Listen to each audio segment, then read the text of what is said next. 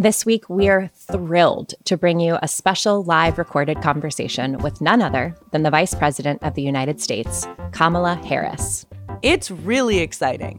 It is! And you might be wondering, how did this happen? Actually, it all started with a guessing game.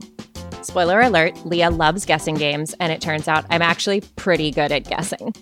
So I got a call, a very exciting mystery call, and I immediately called up Catherine and I said, guess who might be coming on our podcast? You will never guess.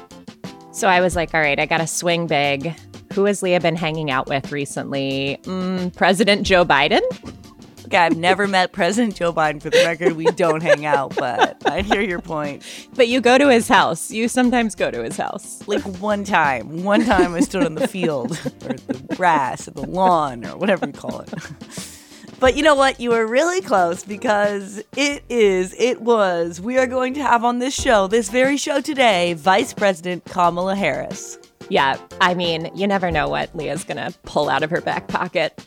So we had the immense honor of joining Vice President Harris live in San Francisco to talk about climate change, the climate crisis, climate solutions, climate leadership. And we really hope the conversation, which we're about to share with you here, is both informative and inspiring. Our goal with this conversation was to learn more about how the administration is thinking through this current moment and the urgency of the climate crisis, because we don't have any time left to waste. We don't. So let's go ahead and dive in.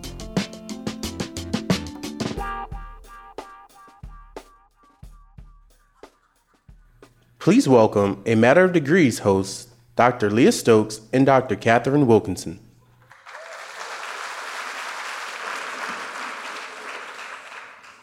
Well, hello, everyone. It's so wonderful to see all of you. You're very lucky to be in here because I understand it was a very long line and not everyone got in. So welcome to everyone who made it. There's lots that could be said to introduce the vice president. She is the first of so many things. The first woman vice president. Yes. Exactly. The first black vice president. Nice. And the first South Asian vice president. You mean, it's awesome. And before that, she was the first woman Attorney General of California, the first black Attorney General of California. We could go on and on like this for a while. We could spend the whole day listing her firsts, which is a sign of just how remarkable the vice president is, and also a sign of how much progress we need to keep making together. We want to focus today, though, on her climate bona fides. Vice President Harris was born not so far from here in Oakland, California. Some Oakland folks in the house. And she grew up in the civil rights movement. When Vice President Harris was United States Senator for the great state of California, she took the leadership this state has displayed on climate to our nation's capital and authored landmark bills on climate equity and the right for everyone to have access to clean water. And of course, she is continuing her climate leadership now from the White House. Please join us in welcoming to the stage Vice President Kamala Harris.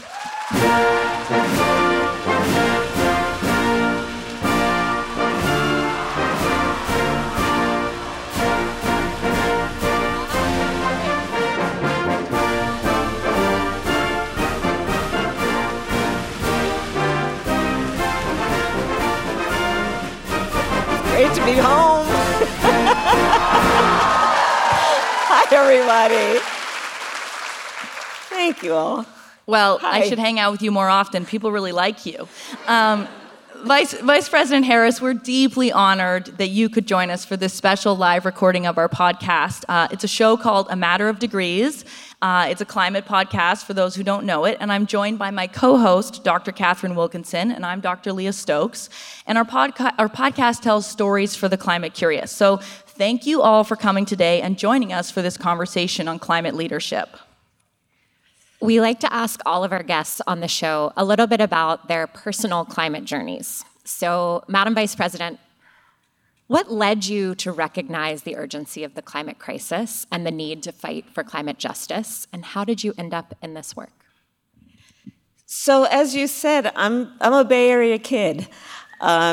I grew up here, and from elementary school on, it was a big part of the discussion about the challenges our country is facing and what we need to do about it. I hope I don't come off with too much bravado when I say that the Bay Area really is a home of that movement, if not the home. And as you also mentioned, my parents met when they were graduate students at UC Berkeley in the 60s.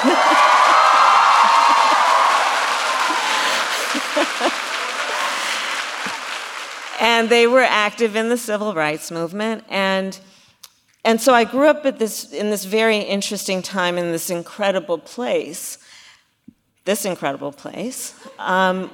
where there was activism that was around, we called it ecology then, right? We had different names for it.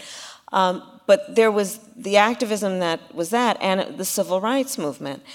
And so everything in the environment growing up was about a fight for justice and a fight for the freedom to live and be. And when I think about the environmental movement, the environmental justice movement, it at its core really is about that and much more.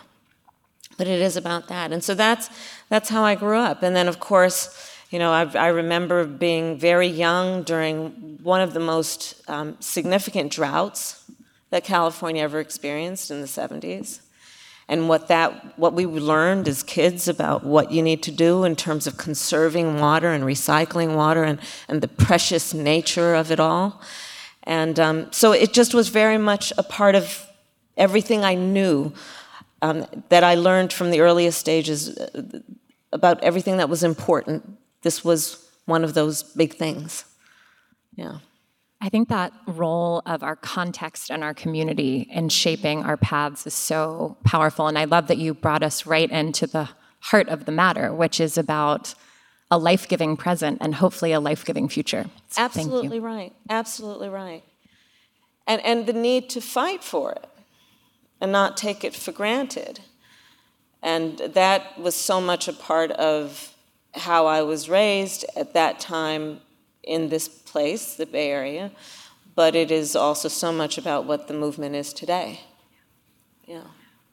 Yeah, and I love how you also centered people. Too often we think the environment, climate, that it's not about people, but this is actually about all of us, right? Making sure that we have a livable future, making sure that children don't have exposure to pollution, especially children of color.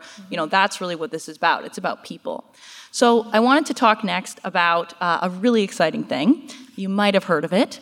Congress just passed a law called the Inflation Reduction Act. Yes.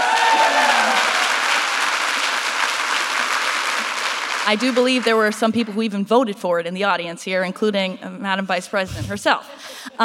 Broke more ties than John Adams in the first year. Yes.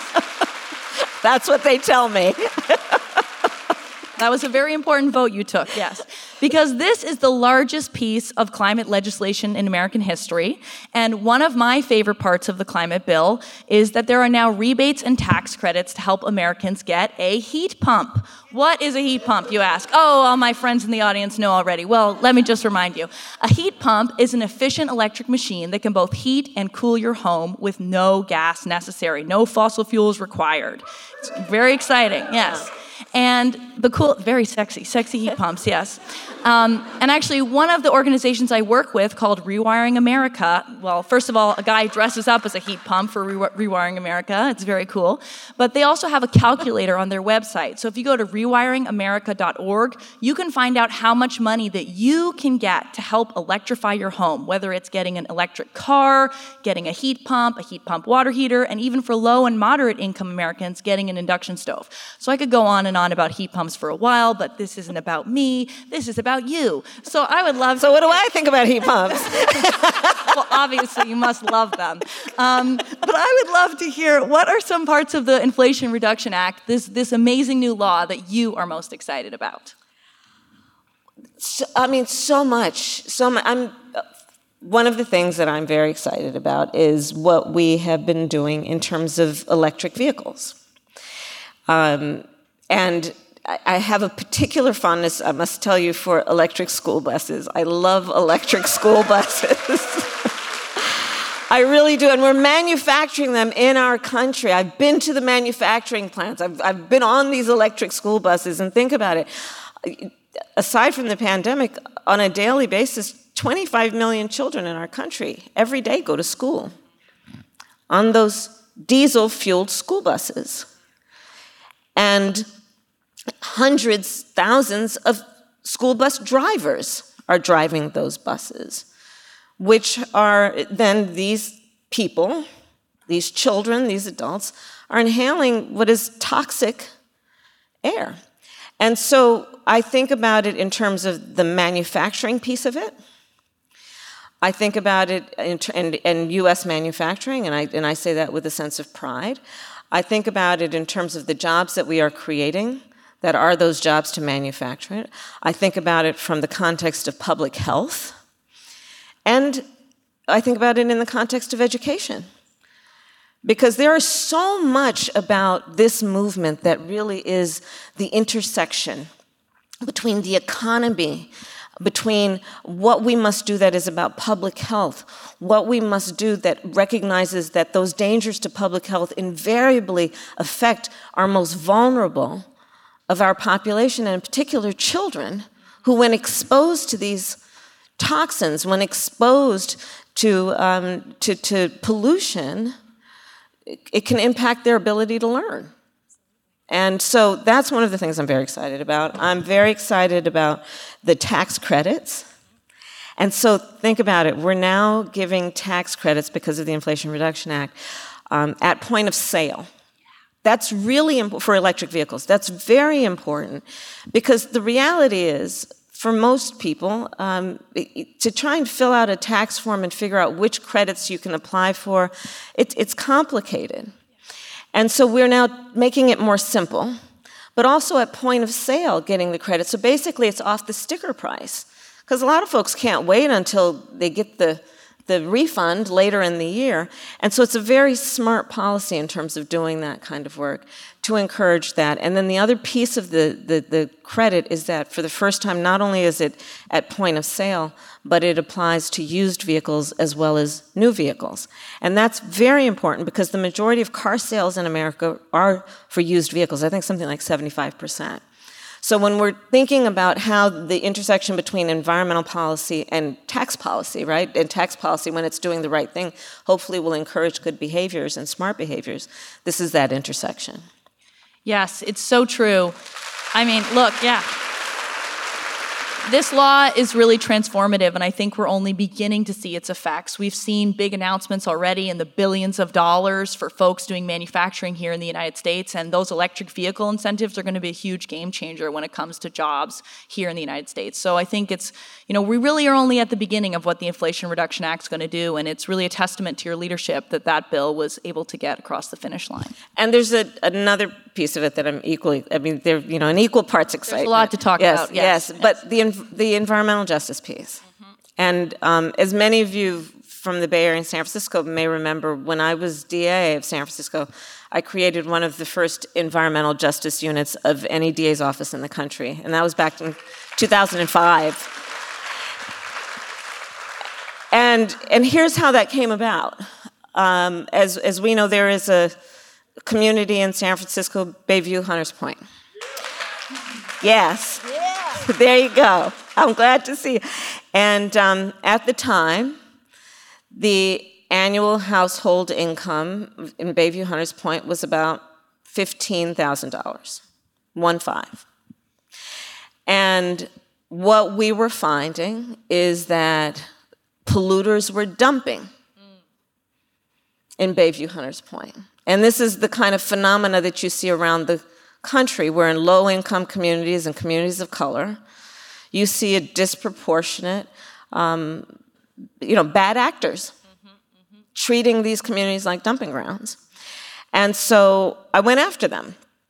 as a prosecutor. And then we created an environmental justice unit to talk about the importance of all that the Inflation Reduction Act will do in terms of reduction of emissions and mitigation and adaptation, but also in this movement, there has to be some recognition for the importance also of enforcement and making sure that we create incentives that include disincentives for bad behaviors and consequences when those bad behaviors occur. And so that's what I did back then, and then for our bill now, the work of EJ being investing in communities. I was talking with a group of friends just before this, investing in communities in a way we don't tell the community what we've done for them. We ask the community what do they need and let them inform us of what is in their best interest, right? And so doing that in a way that we also support community-based organizations that, for example, will help the residents of that community with rebates, which will occur under our policies. Will help the community with mitigation and adaptation and resilience around job creation, hiring locally, training locally in those communities for these very important jobs that are jobs that require important skills that are there as part of the capacity of the community, but need to be invested in.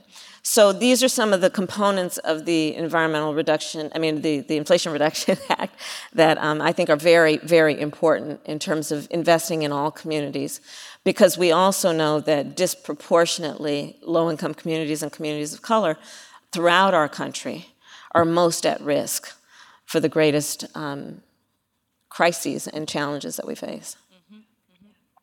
And I love that these are jobs that we will need in every community, from coast to coast, north to south, every part of this country. We've been talking about kind of the latest big climate news from the nation's capital, but we have seen the Biden-Harris administration really take climate up with gusto from day one. Yeah. So setting up the National Climate Office in the White House, of course, making sure that every single federal agency is focused on how they can contribute to climate solutions. There have been other bills before the Inflation Reduction Act that have made really significant climate investments. We've seen the largest investment in public transit ever. Yes. The largest investment, yes, that is worth clapping for. Public transit, yes. We have seen the largest investment in EV charging infrastructure ever. So much great stuff. So what are some of the climate actions that the administration has taken that folks may not know so much about? Well, a lot of it has to do with a real intentionality that we have to reshift industries and do that in a way that we are emphasizing the importance of U.S. investment in U.S.-based R&D, research and development. The president and I both care deeply about the importance of investing in scientists and engineers and that research. Many of you may know my mother was a scientist. She had 2 goals in her life: to raise her 2 daughters and end breast cancer. Before she passed, her lab was at Berkeley, at UC Berkeley. And And so the president and I really are both, for very personal reasons, very passionate about that. And so there is a strong and purposeful focus on what we are doing with the act to invest in research and development. There is a lot of what we are doing in terms of thinking about how we shift in terms of how we are growing industry and capacity to do U.S.-based manufacturing for a variety of reasons, and I'll mention 2 in particular. One which caught our attention during the pandemic, which is supply chain. But the second has to do with the fact that we have, as a nation, over the years, really, we're not where we need to be, but we have evolved around the importance of clean industries as compared to a lot of other nations. And so we see a benefit to investing here in production, understanding and believing that our standards are closer to where we should be as a globe in terms of manufacturing. So those are some of the aspects of what we've done that I think aren't necessarily part of the public discourse, but are very important. So important. Well, you've sort of taken us to the next question. You know, this afternoon we're talking a lot about what the United States has been doing, and there's a reason for that because we have a wonderful administration in office right now that's actually doing stuff on climate change, so that is very exciting. But we know that climate change is a global problem, right? Yeah. And on day one, President Biden put the United States back in the Paris Agreement, very exciting. And after that, you've been going around the world talking to world leaders in your role as the vice president, and we'd love to hear what that experience has been like. What are you hearing from other world leaders about climate change and about the United States' leadership under the current Biden-Harris administration? And don't forget the Kigali Amendment. Oh my gosh, how could I? Which was really very significant. We got to take a little pause for that. So for those who don't know, another thing that Congress did was they ratified the Kigali Agreement, which is a the really... Montreal Protocol. Yes, Yeah. the Montreal Protocol, which will actually reduce warming by, I think, 0.5 degrees centigrade, if I'm right. It's a lot. Yeah, it's a big deal. Yes. It's a very big deal. Very big deal. And you could forget. I mean, that's the thing. There's so much great climate policy, you could forget about some of them. That's what's so great about the Biden-Harris administration. But back to the world leaders. Yes. What are you hearing from them? Okay, so as vice president at this point, I've met with, in person or by phone, my team tells me 100 world leaders. So presidents, prime ministers, chancellors, kings, and on a variety of subjects. But one of the subjects I raise in almost every discussion is this one. And the countries that I have talked with range from countries on the continent of Africa to one of the newest world leaders, Albanese of Australia, to also recently I convened the Caribbean leaders. And I'm happy to report, for example, Australia and the new head of state there is really committed in a very personal way to this issue, which is a really great transition from the previous administration there. And will be very significant because, of course, it is an Indo-Pacific nation, and we are an Indo-Pacific nation. And when we think about this region of the world and the collaboration between us, it is very important to have that kind of partner. But the conversations range. The Caribbean nations, for example, they are acutely aware of the fact that they are some of the lowest emitters paying the highest price of emissions. And the question then becomes, what do we, who are some of the greatest emitters of greenhouse gas emissions, what is our role and responsibility? You know, that old saying, one person sneezes and the other one catches the cold, right? And so meeting with the Caribbean leaders, they are extremely concerned because this is an issue that is not only about degrading land mass for them, their island nations, but also extreme climate, extreme weather occurrences impact tourism, and tourism is the greatest contributor to their GDP. So you see now the cycle, because if we are saying all nations must step up around reduction of emissions and mitigation, because that is part of the international rule and norm, if you will, in this movement, is not only about emissions, but what each nation must take on as a responsibility for resilience and adaptation. They're saying, look, I mean, our tourism and our GDP, therefore, have dropped pretty significantly, and we're not one of the greatest emitters, and here we are paying some of the greatest price proportionate to our population and our GDP.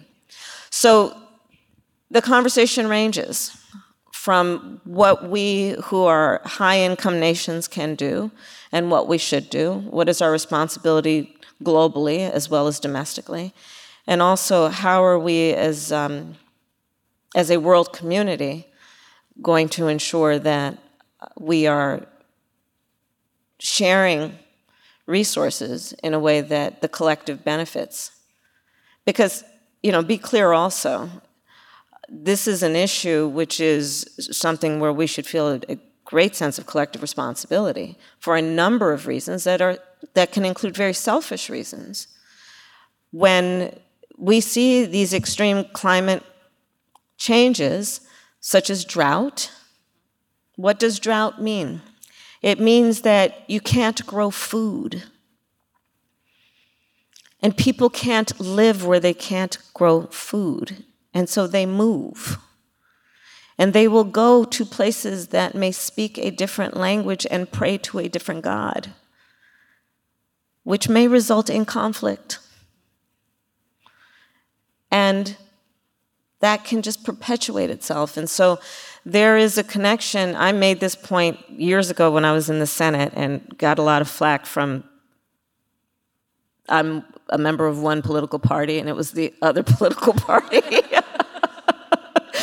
And what is she doing saying that the climate crisis is a national security issue? Well, it is. Among the many issues, we talked about public health, we talked about education, we talked about the economy, we talked about manufacturing. We should also understand that it rises to being a national security issue if we don't see where this is headed. Yeah.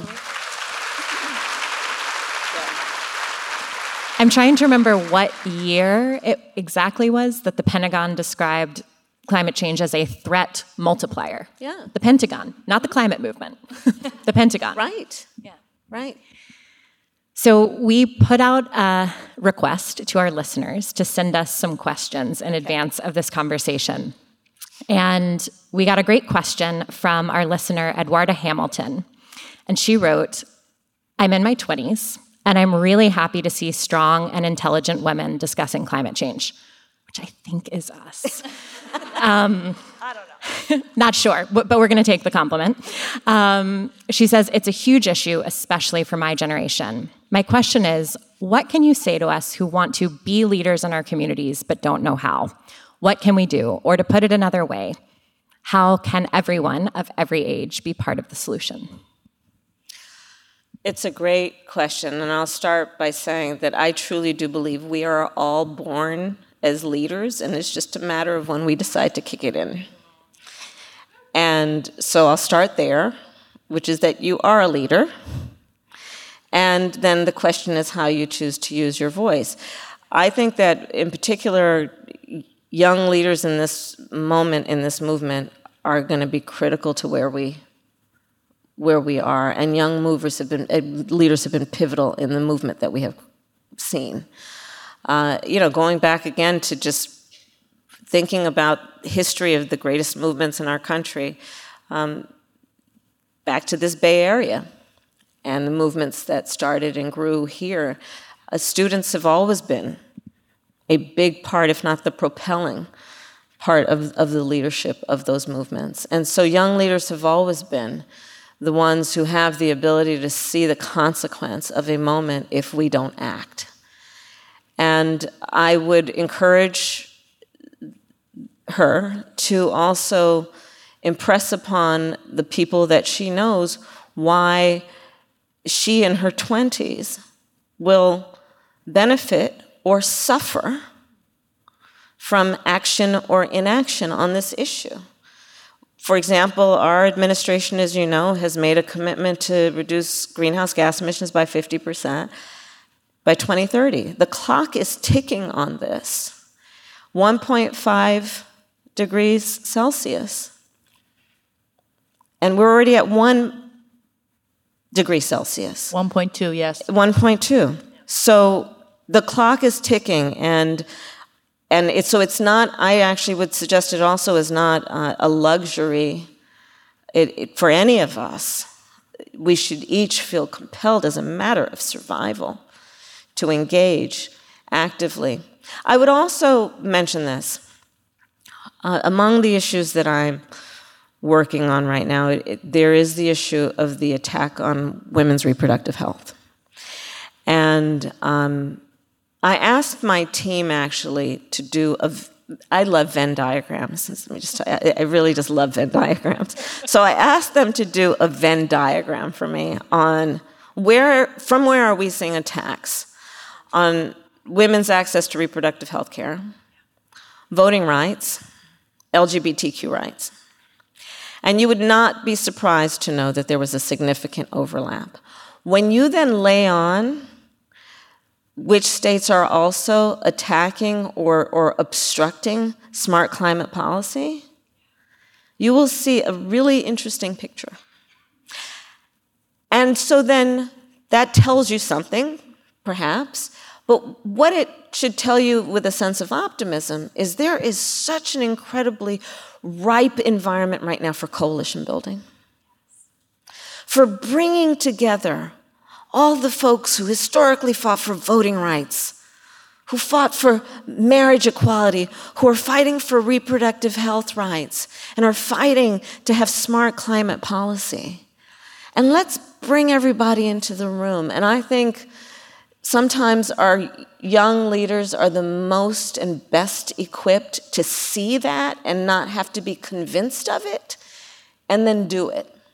So I would encourage her to do that also. I love that. And I love the, coalition building sounds like this kind of wonky thing, but it has to do with conversation between two people and then another person and another person. Right. And I think so often climate leadership can start at that level, right? Of taking someone by the arm and saying, hey, you care about reproductive justice. There is no reproductive justice on an unlivable planet. So come with me to this thing, right? Let's build that sense of relationship and trust around these critical issues. That too, but also let's understand that there are common themes here that are underlying the point of it all. Back to the earliest discussion we had this afternoon about freedom. Access, right? When we talk about environmental justice, for example, we are talking about access to clean water, to clean air. 70% of the people who live in the poorest air quality regions of our country are people of color and poor people. And isn't that the heart of that movement about everyone's right to have access to clean water and clean air, a right to have access? A right to have access to reproductive health care, a right to have access to the ballot, a right to marry the person you love. These are the issues, right? Well, and that really takes us to our next listener question, which comes from two people, Maria Zlatnik and Robin Churchill. And they both wanted to hear you talk about what you're talking about right now, which is the link between our health, particularly maternal health, and the climate crisis. And, I would be remiss to not mention an amazing study which looked at when mothers are exposed to pollution while they have a fetus in utero, you can detect the negative impacts of that pollution in their grandchildren, meaning 2 generations down the line. So when we talk about pollution and how it affects mothers and children, it's really quite extreme. So what do you see are the links here between reproductive justice and the fight for that, which we're seeing is so important right now, and the fight for climate justice? Yeah.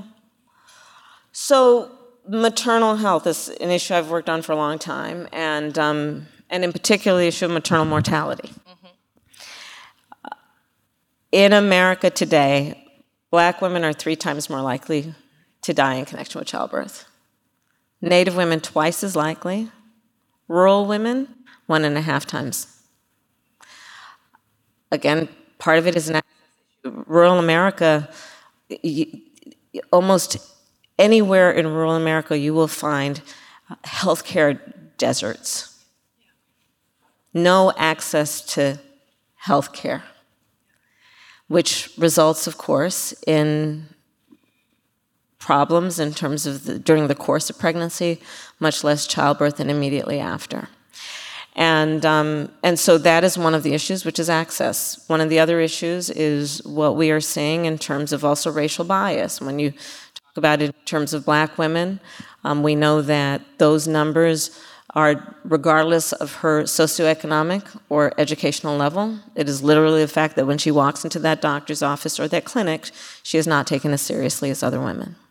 So there are a number of issues here. One is what we need to do in terms of the bias that exists in the healthcare system, and so I had a bill that was about teaching racial bias to healthcare providers, including having doulas do the teaching around how they should be more, right? Yes, doulas they should be teaching everybody, right?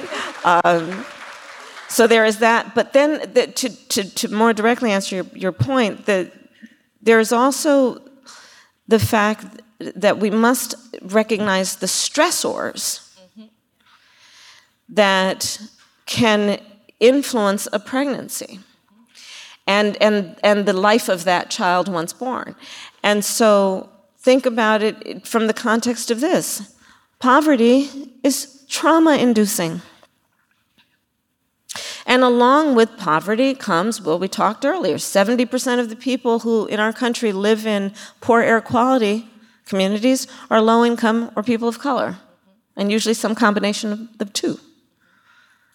Right? And what that means in terms of the health and well-being of that woman. We look at it in the context of access to transportation.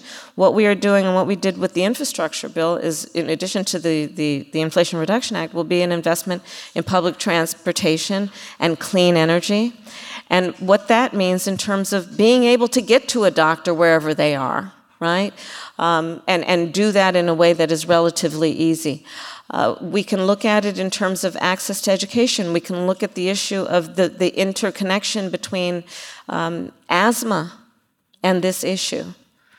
And the trauma associated with having children who every other week or however frequently it is, you have to rush to the emergency room because they have asthma and can't breathe. And what that means for the health and well-being of that entire family unit. So there's a lot of connection between these issues. And again, I think it highlights the importance of the coalition building to see the interconnection and to join arms between these movements. Because human beings are multifaceted. And if you look at the whole person, your question, I think, highlights exactly how we should think. Yeah, and even something as simple as being exposed to extreme heat, which we know is happening more and more. That's a big stressor on pregnant women. It can increase the likelihood of miscarriages, for example. So there really are direct connections here. I think we may be able to squeak in one more question. Okay. We know you have a very busy schedule today, and we're so grateful for the time you've taken for this conversation. But we wanted to ask you a question about the future. Yes. Your career trajectory has led you to address this issue in fascinating and important ways. And as you think about the way forward for climate leadership and climate solutions, what do you see? So I head up the Space Council as vice president. It's so cool. I am a space geek. I love space. I love space. I just do. And I was telling some friends just now, I went down to Cape Canaveral for, the Artemis launch. Anyway. And from time to time, I have had the incredible opportunity of talking with astronauts while they're in space. Super and cool. it's Very cool. just an extraordinary experience. And I have asked a few of them, when you are in space looking at Earth, has it impacted your perception in any way of Earth? And almost to a one, they say, I realized in a profound way how fragile our Earth is. And almost to a one, they say, and how interconnected we all are. And I would add, interdependent. So, the future. I believe our future will be bright if we all can understand what the Earth and so many people are telling us about what the earth is telling us about itself, about its fragility, and our responsibility, who have benefited from the yield of this earth, our responsibility to care for it and to protect it. And I've recently convened a bunch of university student had leaders. They were presidents of their University Students Association, incredibly bright, powerful people who are leading in every way. And when I look out at them, when I am here with all of the people who are here, who are so committed, I am convinced that our future is bright, but we must work with a sense of urgency. We must be swift. We must understand that we are in a very specific moment in time, and this window is going to shut on us if we don't act with a sense of urgency. But it doesn't have to shut on us if we act. And I think we are committed to doing that. I mean, I look at leaders like Congressman Jared Huffman, who is here. Yes. Applause for Jared Huffman. Mayor Livy Schaaf of Oakland was here. Mayor London Breed, San Francisco is here. I look at the leaders that we have, along with the leaders who I'm looking at on this stage and across the audience. I have a great sense of optimism that we do feel the urgency. And fortunately, we have, as an administration, been able to do things like the Inflation Reduction Act. We still have so much more to do. I don't want to close this program without also thanking all the leaders who are here, who have been leading this movement and putting the pressure from the outside on government to do the kind of work that we have achieved. And that partnership and that synergy, I believe, will get us where we need to go. Thank you.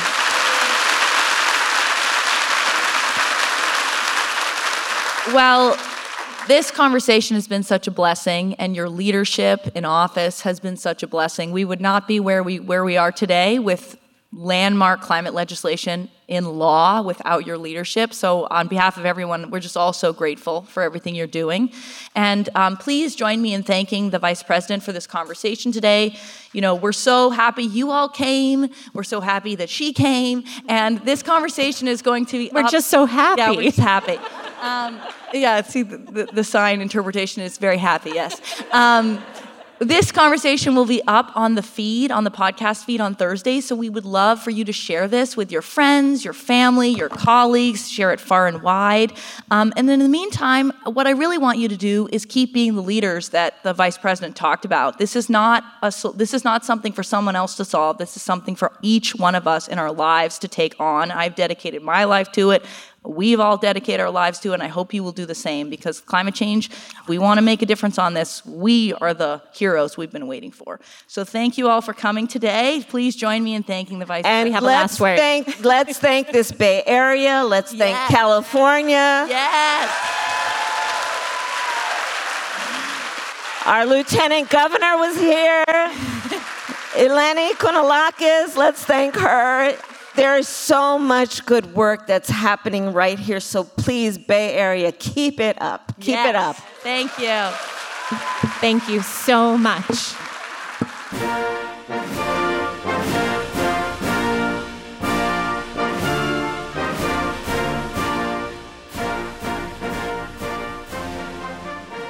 So there you have it, folks. I managed to talk about heat pumps on a stage with the Vice President of the United States. It's pretty exciting.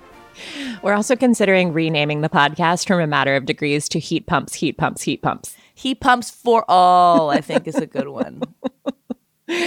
But seriously, we cannot emphasize enough, no matter how you feel about the current administration, it is essential to stay politically engaged on climate. And that means engaging with the people who are in positions of power, making critical decisions at every level of government and for the future of our country and the world. And of course, the Vice President talked about how vital voting is on climate issues, which couldn't be more important this fall. We've got an election coming up in just a few weeks, and it is absolutely essential. If you have the right to vote, you've got to use it. Of course, that's not the only thing you can do politically. If you listen to our most recent episode, it's all about all the other things that we can do to engage on climate together through political action. There's so much to do beyond showing up at the ballot box, but you also need to show up at the ballot box. Exactly. Start at the ballot box, build from there. And we hope after listening in that you really enjoyed the surprise episode with the Vice President and that you're feeling fired up to vote and take all manner of other climate action. And speaking of feelings, we'll be back soon with another new episode from our Season 3 lineup. It's all about coping with climate emotions, whatever those may be. Before we roll the credits, a huge thanks to Vice President Harris and her amazing team for bringing this event to life. And I want to give a special shout out to Ike Irby and Rachel Palmero on her team, who worked really hard behind the scenes to make this climate event happen. A Matter of Degrees is co-hosted by me, Dr. Leah Stokes. And me, Dr. Catherine Wilkinson.